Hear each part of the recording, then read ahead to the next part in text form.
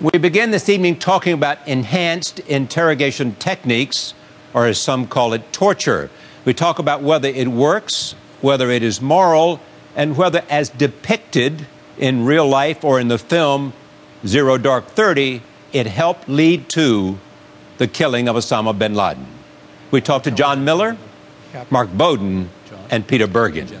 I think there's two key questions here, and one cancels out the other. And let's be cold and clinical, because the moral question has got a bunch of nuances and complications and opinions.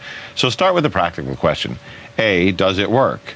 B, does it work better or faster or more accurately than conventional interrogation techniques? If the answer to question one is, no, it doesn't work any better or faster, or no, it's not effective, or it doesn't elicit the truth, it just elicits answers to make the pain stop, then you don't have to move on to the complicated moral arguments. You can just say, well, if it doesn't work, we can skip the moral argument.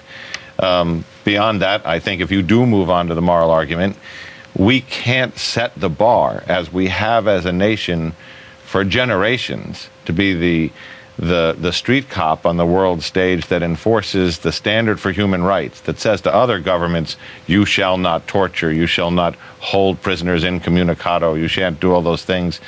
Where's our moral high ground go when we engage in those same practices that we ask others not to do because it's convenient or we consider it urgent? The movie Argo, directed by and starring Ben Affleck, is about how the Canadian ambassador somehow helped some Americans during the time of the Iranian hostage-taking to survive and then get out.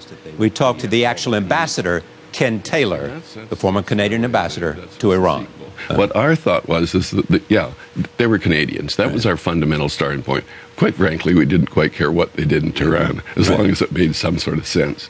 The movie team that we thought would work, Canadian movie team, sympathetic to the revolution, whereas the U.S., of course, couldn't send the movie team. And then at the U.S., there was no mood in the United States at that time to be sympathetic to the revolution.